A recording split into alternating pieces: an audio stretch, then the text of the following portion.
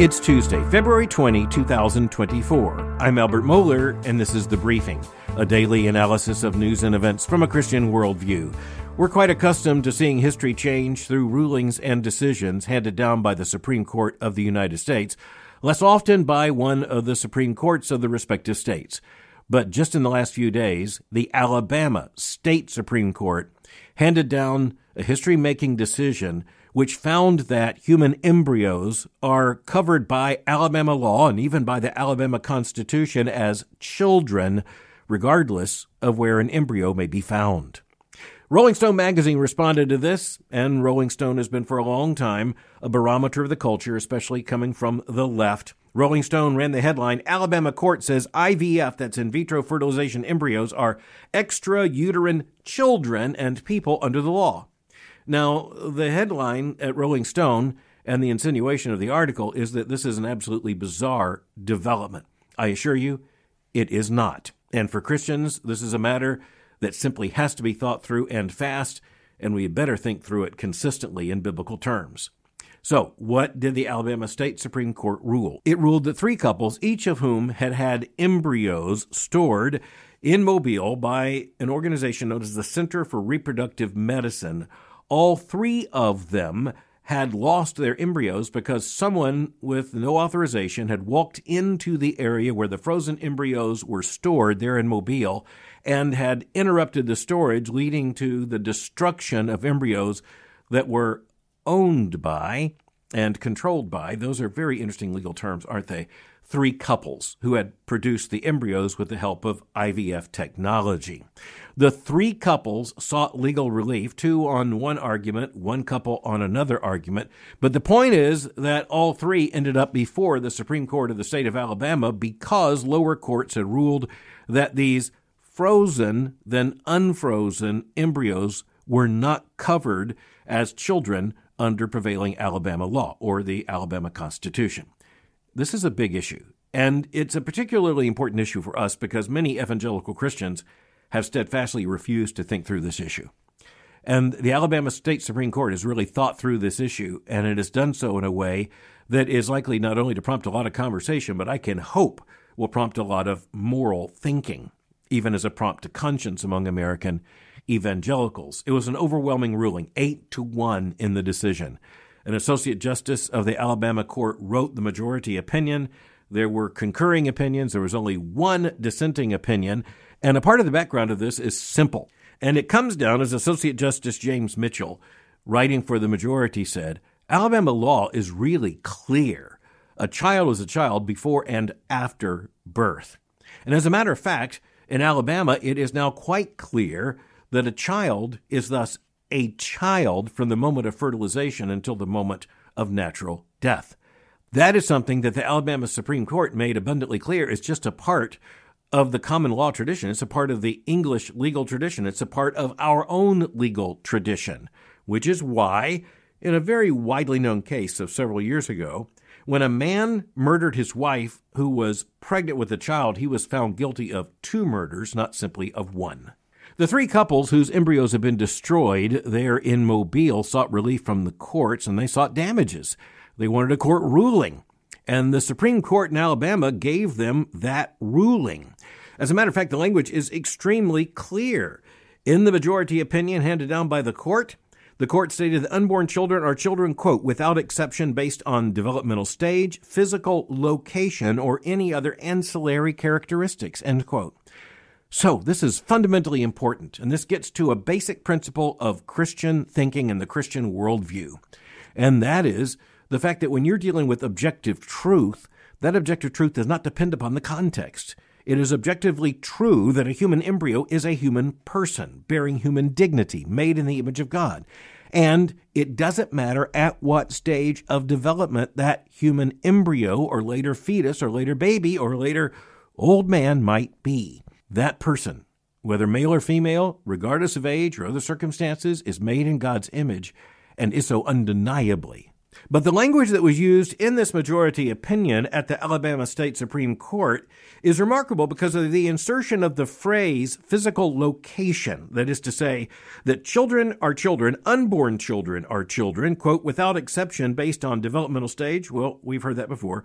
Physical location or any other ancillary characteristics. Physical location is key there because at no previous moment in human history did anyone need to say that. Well, guess what? We need to say it now. The physical location here has to do with the fact that there are those who had argued publicly that if the embryo is in a mother's womb, then it's protected. But if it's anywhere else, it's not. Nonsense, abject nonsense, said Alabama's Supreme Court. That human being is a human being regardless of developmental stage or physical location, whether in the womb or in a freezer. A human embryo is a human being, period. With very precise language, the majority opinion from the Alabama court declared that there is no, quote, extrauterine exception to the Alabama law protecting children. No extrauterine, that is outside the uterus, exception. In incredibly clear language, Justice James Mitchell declared, quote, all parties to these cases, like all members of this court, agree that an unborn child is a genetically unique human being whose life begins at fertilization and ends in death. Furthermore, he went on to say, in the majority opinion, quote, unborn children are children under the Act without exception based on developmental stage, physical location, or any other ancillary characteristics. Now, here's the point. I think most American evangelicals certainly agreed with that logic up until the point of location, which, frankly, many evangelicals probably have not thought through before. But I want to speak out of personal experience. Over 20 years ago, I wrote a major academic paper on this issue, a book chapter that was published and became widely controversial. And many evangelicals did not like what I was arguing because, quite frankly, it offered a warning about in vitro technology that they didn't want to hear. After the Supreme Court in Alabama handed down its decision, almost immediately critics charged that the decision would shut down all IVF procedures in the state and that the consequences would ripple through issues far beyond in vitro fertilization. Some on the left immediately charged that this would further complicate pro-abortion arguments. Well, I think they're absolutely right, and I'm glad they're absolutely right. I think this should further complicate abortion arguments. Now, the hard thing is that many who consider themselves pro-life have refused to extend their own logic to the huge moral crisis posed by IVF procedures. The blunt and unavoidable question is this. Do pro-lifers really believe what they say? Do we really believe that unborn children are children? If not, then we've been lying to ourselves and to everyone else. But if we really do believe this, how do we reckon with the fact that there are millions of frozen children locked in indefinite freeze and destined for destruction due to IVF procedures? Now, by the way, it's not just destined for destruction. Many of them are being now routinely destroyed. In one headline news story coming out of Great Britain, thousands were destroyed in the name of medical ethics simply because room needed to be made. And furthermore, there were questions about the aging of the embryos. Just think about that for a moment. I understand that this is an issue many evangelical Christians do not want to be addressed because, after all, there's so many people who want a baby. And IVF technology offers at least the promise that many people who could not otherwise have a baby might have a baby. We understand as evangelical Christians and deeply appreciate the desire for a baby and honor it. But IVF technology requires the moral alienation of goods that God intended to come together and to be held together. Now, get this straight. This is just very simple Christian biblical logic. It's understandable to anyone, I think, of almost any age. A man plus a woman plus marriage is the right context for children to emerge with no moral complications. So, just to put the matter simply, the unity of the goods that the Creator gave us in making us male and female and in making us for marriage, the unity of the goods means that even as the Lord said, be fruitful and multiply and fill the earth, when a man and a woman are united in marriage and they live in the sanctity of that marriage and they live out the fullness of that marriage, they're likely to have children. And there's absolutely no moral complication or problem in them having a child under that circumstance whatsoever. It is uncomplicated and morally right. Now, Christians don't often think through these issues very carefully, but Christians need to understand that when God creates something and he gives us something as a moral good, if we try to alienate parts of that good, we create either moral disaster or the opportunity for it. So let's think of it this way. Any alienation from the right context brings moral risk. Donor sperm or eggs, that brings risks. IVF, in vitro fertilization technology, furthers that risk by alienating the gift of life from the conjugal act itself. We'll just leave it that way. You're alienating the gift of life from that context of physical union, at the very least. The same technology that can be used to allow a heartbroken young married couple the promise of pregnancy and a baby can, by so-called donor gametes, be used by a same-sex couple or even a single woman to, quote, have a child. So just think of the technology. Once that technology is available, it's not only available to married couples, that is to say, a man and a woman in marriage who are hoping and praying for a child. The technology now creates a context in which the alienation of this process of having a child from the context of marriage means that it is alienated from the context of marriage. If it's alienated for one, it's alienated at least potentially for all. To put it bluntly, the same technology that can allow a heartbroken young married couple the promise of pregnancy and a baby be transformed into something very, very different. A single man or a male couple can now hire a surrogate mother to, quote, have the baby for them. There may be the contribution of gametes from one of them, but maybe even from neither of them. But at any point, it requires other gametes, and it requires a womb, which neither of those men has. Thanks to IVF, the entire process can now be made into a marketplace with babies as commodities. It can start out as a marketplace with gametes, sperm and eggs.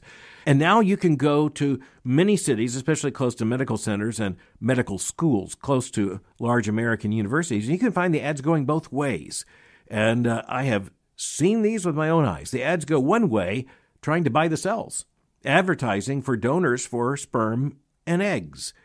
And then the market goes the other way. If you're looking for sperm or an egg, or for that matter, if you're looking for an embryo, well, now you can go to different commercial outfits that are offering basically catalogs. You want blue eyes? You want brown hair? What is it you're looking for, male or female? It is turning human beings into a commodity. Now, again, that is not what a Christian husband and wife are seeking as they are seeking a baby. But nonetheless, the technology that allows for the one allows for others as well. Now, we'll talk more about lowering the moral risk in this, but the point is, the wild, wild west of human reproduction, and for that matter, a commodification of human babies, it's now become so routine that medical practice has aligned itself with this in such a way that thanks to IVF, the entire process is made into one giant marketplace, and you also have the fact that this leads inevitably to the reduction or the destruction of many of these embryos. Now, the first question is, what about those that don't get transferred to the womb? The fact is, the prevailing medical practice calls for, largely for the sake of economy, the creation of multiple embryos from, say, let's just take a married couple, from a married couple at the same time, in order that the procedure would be more efficient. But then the prevailing medical practice also calls for the transfer of more than one of those embryos into the womb at the same time.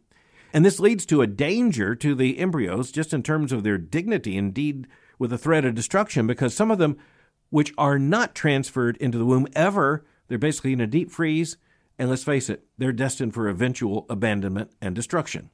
Others, and many people are simply unaware of this, others that are transferred into the womb are often basically destroyed in the womb through a process known as selective reduction, which is, it might be argued, a form of quality control. Just think about how dark that is. A form of quality control so that the more successful, the more promising of the embryos will be continued throughout the pregnancy. Others will be reduced to make way for the likelihood of greater success for what are rated to be the superior embryos. And this is pretty much the standard practice. As a matter of fact, some practitioners in IVF will not take a couple if they do not agree up front to the creation of multiple embryos and to the use of selective reduction after transfer to the womb. Quite frankly, over a period of time, greater success, let's just put it that way, in the application of the technology has meant that there are sometimes fewer that are now reduced. But the point is, if you even go back, say, a few years to standard medical practice and to the continuation of this logic, there are many practitioners who won't take a couple who will not agree up front to the multiple embryos and to selective reduction.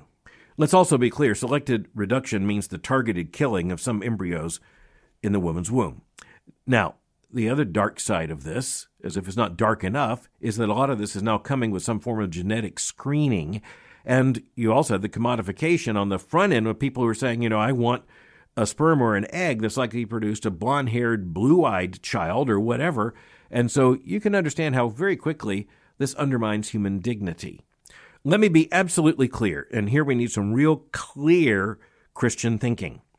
Christians welcome every human life, every single baby, and we celebrate that life. The baby's not responsible for the circumstances of the baby's own fertilization or his or her birth. Every single human being is simply to be welcomed by Christians as a gift from God. That does not bless every context in which a baby is brought into the world. Just to state the obvious, there are all kinds of sexual sins that can bring a baby into the world. That sin does not mean that the baby is in any sense less to be celebrated and welcomed, but it also means that the sin is not itself to be celebrated and normalized. But even as a baby's a moral good, a person made in God's image, not every technology or medical procedure, or for that matter, sexual act is made legitimate simply because it leads to babies. For Christians, the moral risk is greatly lowered. This is really important for Christian couples. For a young Christian couple, man and woman, the moral risk is greatly lowered by using only gametes from the husband and wife and by transferring all the embryos to the womb, perhaps even in successive pregnancies, with none abandoned and none reduced. Put quotation marks around reduced. That means selective destruction in the womb. None of them. So the Christian couple can significantly lower the risk by insisting upon this application of the technology. But it's also interesting to note that there are some medical clinics who would not agree to this, and they say right up front they would not agree to this. The case out of Alabama serves as a graphic warning of what can happen, and indeed does happen.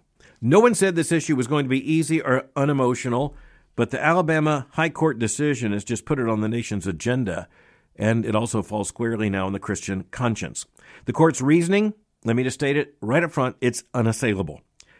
A human embryo is a human being wherever that embryo may be found. It is not morally significant whether that embryo is in a freezer or in a womb. The point is that this is an individual made in the image of God regardless of the location of that embryo. And that's true of every single human embryo. A human embryo is a human being wherever that embryo may be found. And if that is not true, the pro-life movement, let's face the facts, has been lying all along. If it is true, and I assure you, it is true, then evangelicals had better make certain our affirmation of human dignity is clear. Our affirmation of the sanctity of human life is unconditional. It comes down to what should be very understandable to all Christians. All unborn children, all of them, are children. It is so often true that a part of our responsibility is to see the deep inconsistencies on the secular side, and to understand that sometimes those who are thinking that way do not see the inconsistencies. But we also recognize as Christians, sometimes we need to be confronted with our own inconsistencies, and on this issue, many who consider themselves pro-life have been up until now deeply inconsistent. That's going to have to change, or else the world is going to make us face the fact that we didn't mean what we said all along. But next, something I want to point out is that when something like this happens, it's almost always the case that other pieces of the puzzle fall into clarity very quickly. They all fall into place. You can say, okay, I see more of what's going on here. So that was headline from last week, just at the very end of last week, going into the weekend, because there was so much big news at the end of last week and going into the weekend. Many people didn't notice it. More people are noticing the Alabama story as of yesterday and today. They're beginning to awaken to the scale of this story. But, like I say, sometimes other things fall at about the same time, making things more clear. Yesterday, the Associated Press ran a story with the headline, Post Roe v. Wade, More Patients Are Relying on Prenatal Testing. Now, this is another piece of the puzzle, and it's especially important to Christians. We understand the big picture, which is what the puzzle means. The big picture means we either stand for the dignity and sanctity of every single human life or we don't. And so here's the headline. Again, AP, post Roe v. Wade, more patients are relying on prenatal testing. A pair of reporters for the Associated Press tell us, coming out of Utah specifically, quote, more of Dr. Kara Heuser's maternal fetal medicine patients are requesting early ultrasounds, hoping to detect serious problems in time to choose whether to continue the pregnancy or to have an abortion. Another doctor from North Carolina is cited. And then the reporters say the reason? New state abortion restrictions mean the clock is ticking. So just understand what's going on here.